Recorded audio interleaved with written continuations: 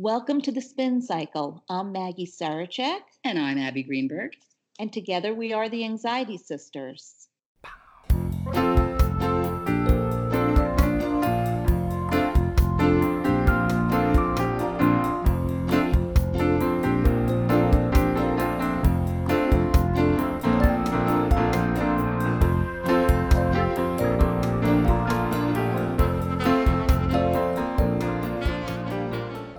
Hello, Anxiety Sisters, and welcome to our show. Today, we're a little starstruck. Our guest is someone we really admire and whose work we've been following for many years. She is a licensed therapist specializing in grief counseling, but she's also a wonderful writer of three books now, a thorough researcher, a busy mom of three, and an agent of cultural change in the mental health field. In other words, our dream life. Exactly. Claire Bidwell Smith lost her mom when she was just 18, and then her dad 7 years later. Those experiences of loss and how she worked through them shaped her worldview and her career choice. Her latest book, Anxiety, The Missing Stage of Grief, is a must-read for all Anxiety Sisters. In fact, for all humans, because we all experience profound loss and the anxiety that goes along with it. And we just feel so lucky to have her with us here today to share her expertise. She's also with her 5-month-old little baby. So if you hear him, he has a lot to say also. Yes. So welcome, Claire. Thank you. I'm so happy to be here. Yes, that's my baby making some crinkle noises over here. We're going to both be joining you today. I've somehow had a book or had a baby for each book I've written. And I was definitely planning on this third book, but the baby was a little bit of a surprise. And so they came out at the same time. And so I've been juggling both. And so here we are. We're happy both are here. Both very good additions to the world. Yeah. Thank you. We've read your memoir. We've been following you about losing both your parents and the aftermath of those traumas. And so we just wanted to hear a little bit about your own personal journey with grief and anxiety. Sure. Like you mentioned, my mom died when I was 18 and my father when I was 25. I'm an only child and they both got cancer at the same time when I was 14. So perfect recipe for anxiety, right? Absolutely. It was a lot. It was a lot to be going through at that age. It was a lot to be going through when my peers were kind of going through a more normal, traditional adolescence. My mother's cancer was much worse than my father's. And yet at the same time, she was really kind of unable to face it in a lot of ways. And that meant that I was not facing it and we weren't really talking about it. And we didn't really prepare for her death emotionally. We didn't say goodbye. And when she died, even though she had been very sick for several years, it just took me by surprise. I never thought she would actually die. And that was really around the time that my anxiety started. And then my father's death 7 years later, and then I was 25 and very much alone in the world with a lot of awareness about death and the precariousness of our time here. So, yeah, is that funny? My babe thinks that's funny, but that's because he's new. So I know that I was actually a young child. I was 5 when my father first got very, very ill, and he died in my 20s, and my mom died in my 30s. But one of the things that I always think about is a lot of the anxiety also came from my father was ill for such a long time and went through so many times in and out of the hospital and some gruesome medical procedures. Mm-hmm. And so I always think that also, even before the loss, left me with so much anxiety too. Almost. Definitely. It puts you into that kind of hypervigilant state, right? Where you can't seem to rest. You can't seem to feel like everything's okay because you feel like the shoe's going to drop at any moment. Right. There's always an emergency on the horizon. Mm-hmm. And once you get into that state, I mean, this is the thing that's insidious about anxiety. Once you kind of get into that state, it's pretty hard to get out of it unless you do some real work around it. Your brain just starts to exist in this anxious, hypervigilant state where you're always trying to prepare yourself for the next worst case scenario. Yeah, that's interesting. Many, many members of our community ask us about anxiety that accompanies grief, which is, as you know, so common. In fact, grief-induced anxiety is such a universal experience that the main premise of your new book is that anxiety should be recognized as a real stage in the grieving process. And you talk a lot about the process originally conceived by Elizabeth Kubler-Ross. I love her. I mean, she pioneered the grief and bereavement and death and dying world. But, this was also 50 years ago now. She was writing and talking back in the 1960s, and she was a physician in a hospital in Chicago. And she was at first really looking at the experience of people who were dying. And she came up with the 5 stages to apply to that. And when you look at the 5 stages in relation to people who are dying, not grieving, they make a lot of sense, right? Someone who's given a terminal diagnosis goes through denial, then some anger, then they start to bargain with their physicians, themselves, their higher powers. Then they kind of slump into a depression as they begin to really face it. And then they come around to a level of acceptance that this is happening. That makes a lot of sense. But the 5 stages were so people just really soaked them up. They were very excited about them to have this framework and these guideposts that they were then kind of applied to the grieving process. But in my opinion, they don't work as well. And there's just not a perfect linear formula for grief like there can be in some ways for dying. My colleague and friend, Hope Edelman, who wrote Motherless Daughters, she likes to talk about how people love the 5 stages for grief because we would love for there to be this perfect formula. Grief is so uncomfortable. It's so painful. And so I think that we look for something. We look for something like, oh, if I just go through these 5 stages, I'll be done. I'll be out of this. I'll feel better. I was going to say that there's an end in sight if you can Right. just get to acceptance, which we all know with grief, there really isn't an end. Right. So I've been kind of playing with the 5 stages and talking about them and writing about them for a long time. And one of the things that in my own experience of grieving was I had a lot of anxiety, and I just thought there was something wrong with me. I thought I was doing it wrong, like everybody else was okay.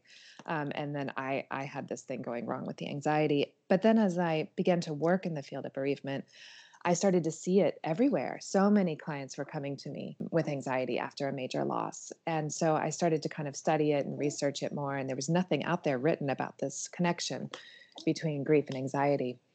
And so I started to write about it because I think it's a really important part of it that needs to be recognized because a lot of people are suffering from it.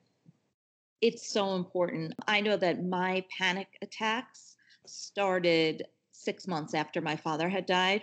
Mm-hmm. And like you said, I obviously knew that I was grieving, but putting together the panic attacks and the grief, it took me a long time to understand the connection. Mm-hmm. And we get questions from our anxiety sisters from our community all the time that say, I'm feeling so much anxiety. My mom just died, or my sister just died, or my husband, whomever. And because not very much has been written about the connection between anxiety and grief, they're wondering if that's normal. Mm-hmm. Right. And so what we love so much about your new book is that it completely normalizes the experience of anxiety with grief. Yeah, I really do think it's normal. And I think it's been out there for a long time, but we're really talking about anxiety in a new way in the recent decades. Just in the recent last 10, 15 years, it's become more prevalent than ever. And a new dialogue has opened up about it. But I think that anxiety has always been a part of grief. I mean, if you look back at C.S. Lewis, he has that great quote that says, "I never knew that grief would feel so much like fear," or something like that. I think just in this society in general, we really don't talk about dying or about grief. It's still whitewashed, in our culture. It's like you have a certain amount of time you're allowed to grieve, and then you should be over it. Think about bereavement leave is 3 days in many cases. I mean, 3 days for a family member. No, it's true. We don't have a good language for grief in this country or this culture. Maria Shriver says we are a grief illiterate country, which I think is really apt. And I think people are afraid. They're afraid to talk about it. Whenever you meet someone who's been through their own grief, they're always much more willing to kind of enter into that space or to recognize what is needed in the time of grief. But for people who have never really been through it, they shy away from it, and it's partly out of fear, but partly out of this kind of overall message that we don't talk about it in this country. And it's different in other cultures. I mean, in a lot of the Eastern cultures, death is very much a part of their everyday vocabulary and life. Mm-hmm. And I think that the response is different. I mean, I'm thinking also about Indian culture. I have some Indian friends who we've talked about this a lot, and they tell me that, death is thought of so differently in India than it is here. Right. It really is. And it's just thought of as more of a part of life that we face, we embrace, we have rituals around and customs around. Hmm. But here it is, it's very kind of tidied up and put away, especially after 3 days for bereavement leave, which is crazy. I always think bereavement leave should come later, like around the 3 or 6 month mark, because I Yes. think there's Yes. something that's really hard around that time period. In the beginning, everybody's around and they're helping and kind of there's lots of activity right after you lose someone. And then later on in the process, it's kind of everyone disappears and you're feeling so alone and really, really facing the loss in a new way. And I think that's when you should be able to get some time off work. We agree 100%. So I don't know if this will be physically possible for you at the moment, but there is a really great section of your book's introduction that we'd love if you would read for us. But if you want us to come back to it at a time when you can sit, that's fine. I know you're walking around. I am walking around with this guy. Let's see what I can do. My mother's death rocked me. I was absolutely floored by it. Nothing could have prepared me for it. Not the 5 years we'd spent helping her combat her illness, not the talks my father had with me about her potential demise, not the school guidance counselor's sessions. The truth was, I never believed she would actually die, because mothers don't die. Bad things don't actually happen. I now understand that the dismantling of those beliefs became the catalyst for my anxiety. When my mother's death disproved those two beliefs I'd so fervently held onto, the whole floor dropped out. If my mother could die, anything, absolutely anything could happen. I have chills right now. That really spoke to both of us in terms of one of the causes of anxiety when you experience loss Mm-hmm. is just that notion that, oh my God, this can happen. Yeah, it's amazing this kind of how we come into the world and hopefully have a really safe, protective entry into the world. And then we kind of go along through our lives believing that everything's fine and we have these plans and we're going to move forward and we're safe. And then something like this happens and you start to realize that life can change at any moment and that it's just, you can never quite be prepared for it. And that just right there is very anxiety provoking. I think that a lot of our listeners have written to us about that very feeling of sort of like the floor dropping out, and Mm-hmm. that being one of the primary causes of the anxiety that then follows. It really is, I think it's the root of it. I think that we live under a lot of false illusions in our lifetime, and they serve their purpose. I mean, we don't want to go around thinking that we could die at any second, even though we could. It's a tough way to live. And so before we actually experience death or a traumatic event, I think we really are under this illusion that everything will go as planned. We will live into ripe old age. We will see our grandchildren graduate college, whatnot. We'll go on that vacation. We'll maybe have time to lose that 20 pounds after all, one of these years. All those things that we're kind of planning for and we imagine we'll have time for. And then something happens, even the long illness and death of a loved one. It doesn't have to be a sudden thing, but the reality of it, the truth of it, when it really happens, it proves to us that things do happen. People die, life changes. We are not in control of it. And when we're really hit with that realization, it can be just very dizzying and it can cause a lot of fear, and it can make you realize that all kinds of other things could happen.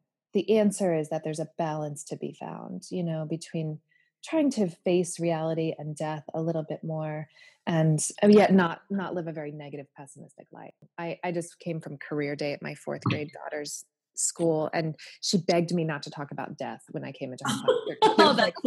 She was so embarrassed at the idea. She was like, can you please just talk about your books?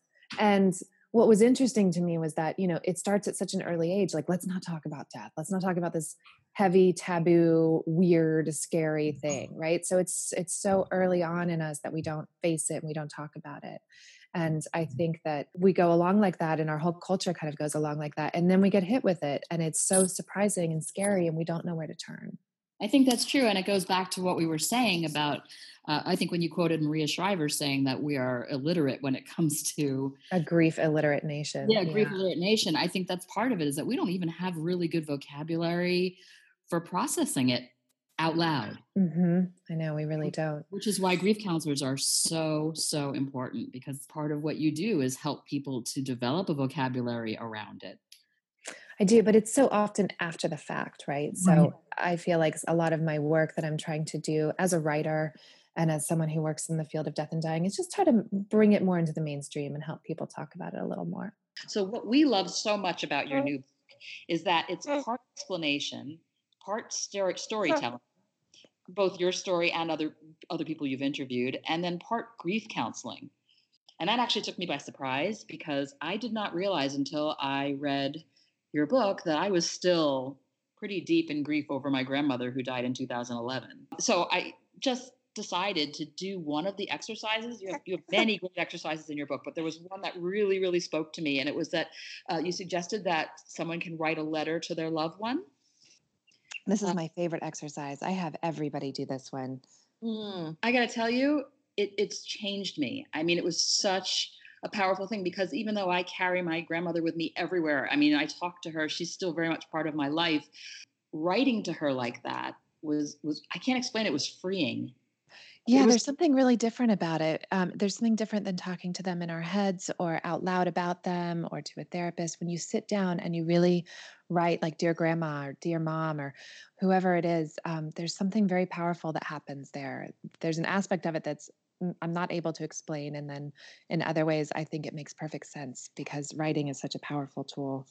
It is. And one of the things that you say in your book that I think is really true is that keeping your loved one in your life even after they're gone is really an important part of the grieving process, and helping you to move forward is if you can move forward with that person.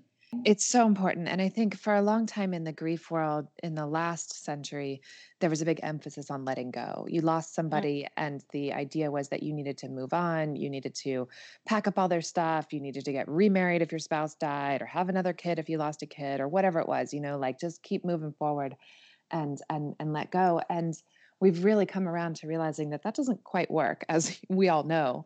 And what we really need to do is find ways to stay connected to those people that we've lost, that we love. Yeah, my mom lost her mother in probably the late 1940s, and my mom was about the age, well, she was about 13 or 14. Mm-hmm. And she told me that the next day, like the woman in the neighborhood came in, took all of her mom's clothing, pictures, everything. These stories kill me. Of course, losing your mother at that age is going to be a big theme, but that was sort of that loss, and that grief process was definitely the dominant theme of my mother's life in so many ways. Mm-hmm. And when she had to go through a grief process with my father, with her husband, it just kicked in all those, like she was grieving two people at once, but one had died many, many, many years before. It sounds like she was denied the chance to grieve, but also that at that age, you can't quite developmentally fully grieve, when you're an adolescent or a teenager. A lot of the people I work with who lost a parent in childhood or adolescence come to see me in their 30s and 40s and really have some grief work to do because they're now able to fully step into their grief in a way that they weren't able to when they were younger. And we have a lot of anxiety sisters and brothers who write to us about feeling stuck in their lives and like with anxiety as well. Like they're feeling a lot of anxiety and they're also feeling really stuck. And so then as we communicate with them, we find out that that there was been a loss, that they ended up suppressing the grieving process. And as we know, when you suppress anxiety or you suppress grief, it just makes it worse. I mean, it really, holding it down is not the way to do it. Yeah, I found, when I was figuring out how to kind of move through this grief-related anxiety, if you look at the book, it's designed that you really I ask the readers and my clients to step into their grief before we even get to the anxiety, because a lot of it is about this congested grief that they didn't sort through, things that they felt that they, guilt or anger or some kind of unresolved issues that they haven't worked through, and they can't quite get to the anxiety yet until they've moved through some of that grief. So the first thing I always ask people is to really kind of look at their grief process and see where they are still grieving that needs to be done. It's amazing how many people have anxiety and don't ever talk about it. And they're afraid to talk about it, or they think that there's something wrong with them because of it. And so many people have it. It's an interesting one because you can really hide anxiety, I think, pretty well. Not always, not everybody, but a lot of anxiety you can hide. Most people wouldn't know. Absolutely. I suffered anxiety for years and I didn't talk about it either. And nobody would have guessed it. I come across as very calm and collected. Inside, I was just utter anxiety. Well, I think it's similar to the grief journey, the anxiety journey in certain ways, in that sometimes we don't even know what's happening to us. Mm-hmm. Like we're having all these feelings and all of these things are happening, and we even have a hard time tying it back to, well, I'm in a state of grief, or this is actually anxiety. It's sort of like we don't, like Abby said, we don't have a vocabulary, so sometimes we don't know what is going on. Yeah, and I think that's that vulnerability piece too. We really want to be strong. We want to be put together. So it's hard for us to admit even to ourselves when we're struggling. We often talk about riding the wave of anxiety, sort of letting it take you till it releases you. Mm-hmm. And you sort of had a metaphor about an icy road. Mm-hmm. Yeah, I love that metaphor. A therapist talked to me about that really early on in my life, about this idea that when you're skidding out on an icy road, we all know we're supposed to turn into the skid, Right. rather than turn out of it. If we turn out of it, the car is going to go even more out of control. We have to turn into the skid. And I think anxiety and grief are actually the same. You need to lean into them. They're here for a reason. There's aspects of it that are calling out to be dealt with. And I think that leaning into them always helps actually reduce them, address them, help us move through them. When we try to resist them and turn away from anxiety, it just gets worse, Mm-hmm. Absolutely. That's what, yes. And yet it's so counterintuitive. So many of our anxiety sisters say, what do you mean lean into it? I know. All I want to do is stop it. How do you stop it? And Maggie and I always say to people, well, you have to ride the wave. We can try to make it a little more comfortable. We can try to come up with strategies and things to do to distract you a bit or to help you process it. But if your goal is to suppress it, or if your goal is to stop it, it's going to make it worse. Absolutely. I think it's interesting that anxiety is so insidious, right? Once you've developed a certain level of anxiety, you then can become anxious about your anxiety. Oh, right? absolutely. The anxiety loop. Yes. Yeah. And you just get anxious about having a panic attack or becoming anxious in a situation. And then you're just worrying about getting anxious. And I think really, like, in some ways, leaning into that anxiety, kind of making friends with it in some ways, you have to take away the power of it, Yeah. We often say it's like if you're out and there's a riptide, you're swimming in the ocean and there's a riptide, no matter how good a swimmer you are, you're not going to make it back to shore. Mm-hmm. You at least have to be willing to kind of go parallel. Absolutely. You cannot fight a riptide. Can't happen. Yeah, absolutely. And we look at that because a lot of people also with grief will write us and say, how long will I feel bad for? Mm-hmm. Like what's the time? It's been 3 years. Everybody wants 5 years. I think that's why everybody loves the 5 stages so much, because they present this offer of, the potential that you can just go through these 5 stages and be done. Right. And it's very misleading. Right. But people cling to them because they hope that would be the case. They could just get through that and be finished with them. But yeah, I think anxiety always has something really interesting to teach us. If we can slow down enough and step through the fear of it enough, I think we get to a really interesting place where it's usually asking something of us. It's asking us to address a certain part of our life or look at something, or even if it's just pretty general anxiety, we can learn so much by becoming familiar with our thoughts and how they work, and getting into meditation and mindfulness and cognitive work, that I think that we can really grow as individuals when we tackle our anxiety. Definitely. I mean, one of the things that we get a lot of questions about is death of a child, like people who have lost a child write to us a lot. And I was saying to Abby that for some reason, it always feels a little bit different when people have lost a child. Maybe because, we all know that we will probably at one point or another lose our parents if we haven't already, even a spouse. But somehow when people are losing a child, there's so many layers of grief in there. I just was wondering if you could speak to that. I hate to quantify or categorize grief, but I do think that losing a child is really the worst one. Yes. I think that we are not supposed to outlive our children. That there's this innocence of children too. They haven't even made it to adulthood. There's just so much there. And to lose a child is just horrific. It's just, I mean, sometimes there are adult children that are lost too. And, but it's this, I think it's like this incredible grief coupled with sometimes a lot of shame, depending on what happened. And a Yeah. lot of judgment. blame. I've heard a lot of blame. Of course, we're their caregivers. It's, we're supposed to be keeping them safe and even into adulthood. And so I think we always kind of take some responsibility for it, even if it's illogical, even if there's Right. just no way we could have prevented it. I think just that natural sense of being the protector and caregiver for our children is there.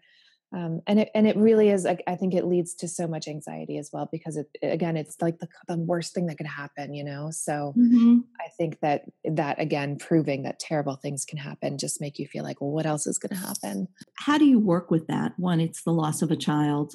I think there's a lot of deep grief there. I think, not that any of us get over our loss, but that's one that you will always live with. Like, you will go through your Mhm. entire life, always really feeling that grief and missing that your child, and wishing they were here. And I think that a lot of that work has to do with helping the person really learn to live with that grief, to learn to live in their life and have two things be true, always be sad that they're gone, and also still create a meaningful life for themselves, continue to live their own life while holding that sadness. And I think always the answer with that is finding communities of other people who understand. I think it's so great for grief as just connecting with other parents who've lost children, other kinds of grief communities, and eradicating that shame within your circle, at least, and for Yeah. yourself. One of the interesting things I think about guilt and shame, though, that I see a lot in grief is I feel like some people, and this is not always the case, there are definitely cases where people feel shame for more valid reasons, but I think some people hold on to guilt and shame as a way of kind of trying to hold on to their person or their grief. Like, they Yes. feel like they're trying to atone for something, and that if they were to let go of that shame or guilt, then they would be letting go of their person, or they would be not honoring them or something. There's Mhm. an interesting thing that happens there. So I try to work with people on, how do you stay connected to your person that you've lost? How do you honor them while at the same time releasing your guilt or shame? Um, That's finding ways to do that without it involving guilt and shame, because otherwise I see people hold on to it for years. I wasn't there the night my mother died. I didn't make it in time, and I kind of chose not to. And it ate me up for years. I mean, it just crushed me that I had not been there when she died. And so for years, I wrote her letters, just trying to apologize and tell her about it. And it really helped to kind of say Mhm. it, even though I wasn't sure if she could actually hear it or what any of that meant. All of that was living inside of me, and I needed to get it out. So writing letters to her was really helpful. Something that I feel is that reading books about loss can also really help. I mean, Hmm. for me, I'm a reader, and so that really helps me. It's a powerful tool, and partially because the sharing of stories tends to normalize the experience of grief more. Maybe it also would combat the cultural expectations which to create the anxiety. I was just wondering if you could share with our listeners some of your favorite books or memoirs about loss. Yeah, there are so many great ones these days. When my mom died, I wasn't in any therapy. I didn't know anybody who'd been through loss, and I read every book I could get my hands on about anything grief related, but also just anything someone had been through that was difficult and that they came through on the other side. And it helped me feel much less alone. There's lots of great parent loss memoirs out there. Cheryl Strayed's Wild is great. Oh, Mhm. I love that. Krista Paravani wrote a really beautiful memoir called Her, about the death of her twin sister. Mm. Emily Rapp wrote a beautiful book called The Still Point of the Turning World, about the death of her child. Mm. Suki Forbes wrote a book about losing a child as well, called The Angel in My Pocket. That one's really beautiful. There's so many. And they're always coming out. There's always new ones. Nora, what is her name? Yes. Nora. I always think Nora Borealis. That's her what we call her Instagram name. too. I know. Yeah. She's got so much great stuff about widowhood. I'm actually going Um, to see her Thursday night. oh, great. She's wonderful. Yeah, those are some great ones. Oh, Tembi Locke just had a beautiful book come out about losing her husband. Nora's book is called No Happy Endings. No happy endings. And then she's got like the Dead Widows Club or Yeah, something. the Yes. hot The young hot widows the club. Hot Young Widows Club. So yeah, there's so many books out there, and they can really help a person feel much less alone in their experience. I Mhm. highly recommend reading grief memoirs or anything that kind of relates. Yes. Yes. We're big believers in sharing stories and learning from each other's journeys. Absolutely. Yeah. Well, I'm so glad you guys are doing the work that you're doing. I think talking about anxiety and talking about all this stuff is really helpful. If someone wanted to find a grief counselor to go to, what would you suggest? Like how because I do know that from my own experiences, a lot of therapists are wonderful therapists for many things, but when it comes to grief, they also don't have the tools and the vocabulary. I know it's Um, tricky. it's It's very tricky. So how does someone go about getting the help that they need? wherever you are, I would Google grief counselor in, Santa Fe or wherever it is that you live and see what pops up there. Otherwise, I would look for grief centers. They always have people that really know what they're doing. Psychology Today is the great resource online for finding therapists. Any Right. therapist, anywhere you can plug in grief and see who pops up. But not everybody's going to be great at it. I really think that grief is such a particular experience that I really believe that it's more helpful if the therapist has been through their own grief on Hmm. some level, because it's so hard to understand if you haven't, or at least very well trained in it. And even then, it's like book smart about grief doesn't translate as well. I think that's true for anxiety as well. Absolutely. Yeah, I think so too. Like my husband has zero anxiety. He's a very pragmatic person. And whenever I talk to him about anxiety or my anxiety, he just looks at me like he doesn't like I'm from a different planet, He's like, "Why would you worry about that?" And I'm like, "What do you Right. mean? Of course I'm worried about this." He's like, And "Why?" we're always like, why wouldn't you worry about that? So yeah, I definitely think it's helpful to find somebody who gets why anxiety happens and what it feels like. Well, Yeah. it's Um, funny because although Maggie and I have all the graduate degrees and the credentials and everything, what people care most about is that we are both anxiety sufferers. Yeah, same here with my grief. I mean, that's why people flock to me, is because they know I've really been through it. Yeah. Hmm. And it makes them feel so much better. Like they know I'm really going to understand their experience. And I don't know, because you wrote your memoir when you were younger.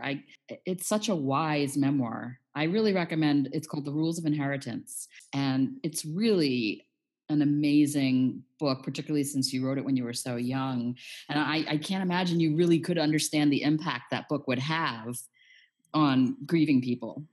Thank you. Yeah, That's that, I knew from all the books I had read that had been helpful to me, I knew that what would be most helpful is if I just wrote my experience as honestly as I could. but I have to say, you are so brave in that story because you share everything. Hmm. That is, I mean, that's one of the more raw memoirs I've read, and I say that as a real compliment. Thank In you. that you don't hide anything, you don't sugarcoat anything, you say how you feel and how you felt, and that's so valuable. Yeah, I think those were some of the, I wrote about some of the really shameful moments, the things I regretted saying or doing or not doing. And I think those are the things that are most human and that most people relate to. I had been in hospice for a few years when I wrote that book, and I knew that, we're all human and no one has some perfect ending, with everybody. So the things that were most relatable were the mistakes, and letting people kind of know they weren't alone in their own mistakes and questions. But what I found so interesting, particularly about your experience, is how the loss of your mom, but also of your father, but the loss particularly of your mom, really informed so many choices that you made for so many years. And Still does. yeah, I'm sure. And I think that for our listeners, I mean, that's really a powerful message to digest, because it, if one recognizes that that is part of the process of grief, then I think it can help. It can go a long way in stopping people from feeling badly about holding on, because Absolutely. that's part of it, is that your mom's still with you in very real ways. She is. And I think that there's some really new interesting work that's happening in the world about talking about like kind of the long arc of grief and Hmm. how much a loss affects us through our whole lifetime. We're not necessarily grieving our whole lifetime, but we are affected by that loss. Our choices, our relationships, our career paths, our life, our resources, all kinds of things are affected by loss, and it goes on for years to come. And you And have I think daughters now, right? You have daughters? I have two daughters and a little baby son. My oldest daughter is turning 10 soon, so I've been a mom for 10 years. Wow. Mm. But I'm Yeah. sure that the experience of parenting has totally been shaped by your experience with your mom. Yeah, the moment I gave birth to my first daughter, I realized why I was still sad and still missed my mother. I realized how profound this relationship was. This person came out of my body and I held her in my arms and I felt more love for her than I'd ever experienced. And I realized, oh, this was what I had with my mom and this is why I miss her. This makes sense. Right. And you want to share that piece with her. Yeah. Sometimes. I know my mom who lost her mother at like 12 or 13 and wasn't, as I said, wasn't given that chance to grieve. Mhm. She carried that with her. And it's not a thing where it's every day or every minute, but she carried that with her so deeply the rest of her life. And then when she was faced with the loss of her husband, with that grief, it all was entangled together. Oh, absolutely. 100%. I went through a divorce a few years ago and all of my grief and loss from my parents came rushing back as well. The dismantling of my little family and it just brought back so much of everything, my whole life path and the losses I've had and not having parents now. And it is something that really stays with you. Mm-hmm. So the last question that I'll throw at you is, do you have a favorite strategy, particularly for anxiety? Maybe something that you like that you've used yourself as a way of either soothing yourself or managing a moment of acute anxiety? Anything you can think of that you'd like to share with our people? There's so many different kinds of anxiety and ways to tackle it. I have lots of favorite things, but one of the ways my anxiety has always manifested is worrying that I'm going to get sick and die like my parents did. And I'll find myself spinning out in some fantasy all of a sudden where I'll get a pain in my side. And before I know it, I'm in the hospital bed in my imagination, saying goodbye to my kids. And I'm getting anxious going through all this. And one of my favorite things to do is to stop myself once I realize I'm in that space and make myself imagine the opposite, and make myself do it with as much kind of visceral detail as I had been in the hospital bed scene. So I'll imagine myself 30 years from now at my daughter's wedding. I'm healthy. Everybody's doing great. And really try to immerse myself in some positive thoughts and some less anxious thoughts and just kind of reverse that. And it's been helpful. It's calmed me down because that's such a spiral, right? I would have that pain in my side. And before I knew it, I was in my head in the hospital bed. And then my body would react and I would start having the physical anxiety symptoms, which would carry on through my day, and affect decisions and habits and Maggie and I have no idea what you're talking about. We've never catastrophized a physical symptom. So for me to kind of stop and pause and recognize that I'm having an anxious moment and that I'm in this fantasy, and then to calm myself down out of it, to kind of go into a different one, has been really helpful. We spend so much time thinking about negative things. We rarely let ourselves really fantasize and go into positive scenarios. And when I've done that, the more I've done it, it's taken away some of the power of the anxious thought. Mm-hmm. Absolutely. That's a really, really great tip. I think that a lot of people can use that one. Good. I hope so. I can use that one. Yeah, try it out. It's great. I'm always looking for tips. Good. Well, we just want to thank you so much for squeezing us in on your very busy schedule. And thank you for sharing your son with us Yeah. on the podcast. And we really, really commend the work you're doing. We think it's so needed, so important. And we hope our listeners will go out and read your books. Claire Bidwell Smith. She's really, truly a wonderful human being. And we really need you in this world. Thank you for what you do. And also when you know someone who's grieving, someone did this with me. They handed me a book that was meaningful to them. And that really meant something special to me. Yeah. Rather than just the words, they handed me a book on grief. So we want to thank you. Oh, thank you guys. I really appreciate the work that you guys do. Thank you. Thank you. So we have this e-course, which is a lot like our live workshops in the sense that it's an intimate group. We keep the class size small, a lot of one-on-one interaction. It's a 5-week at your own pace online course, so you don't have to leave your living room. You don't even have to wear clothes. And what we do in these 5 weeks is teach you how to manage the anxiety that you can control. Right. And the anxiety that is really overtaking you. Exactly. So we have more than 17 strategies and techniques, and we teach you how to build a meditation practice. Mm-hmm. We have a live call. There's all kinds of stuff. So if that sounds interesting to you, then check out our website. Click on eCourse. and you can learn more about it.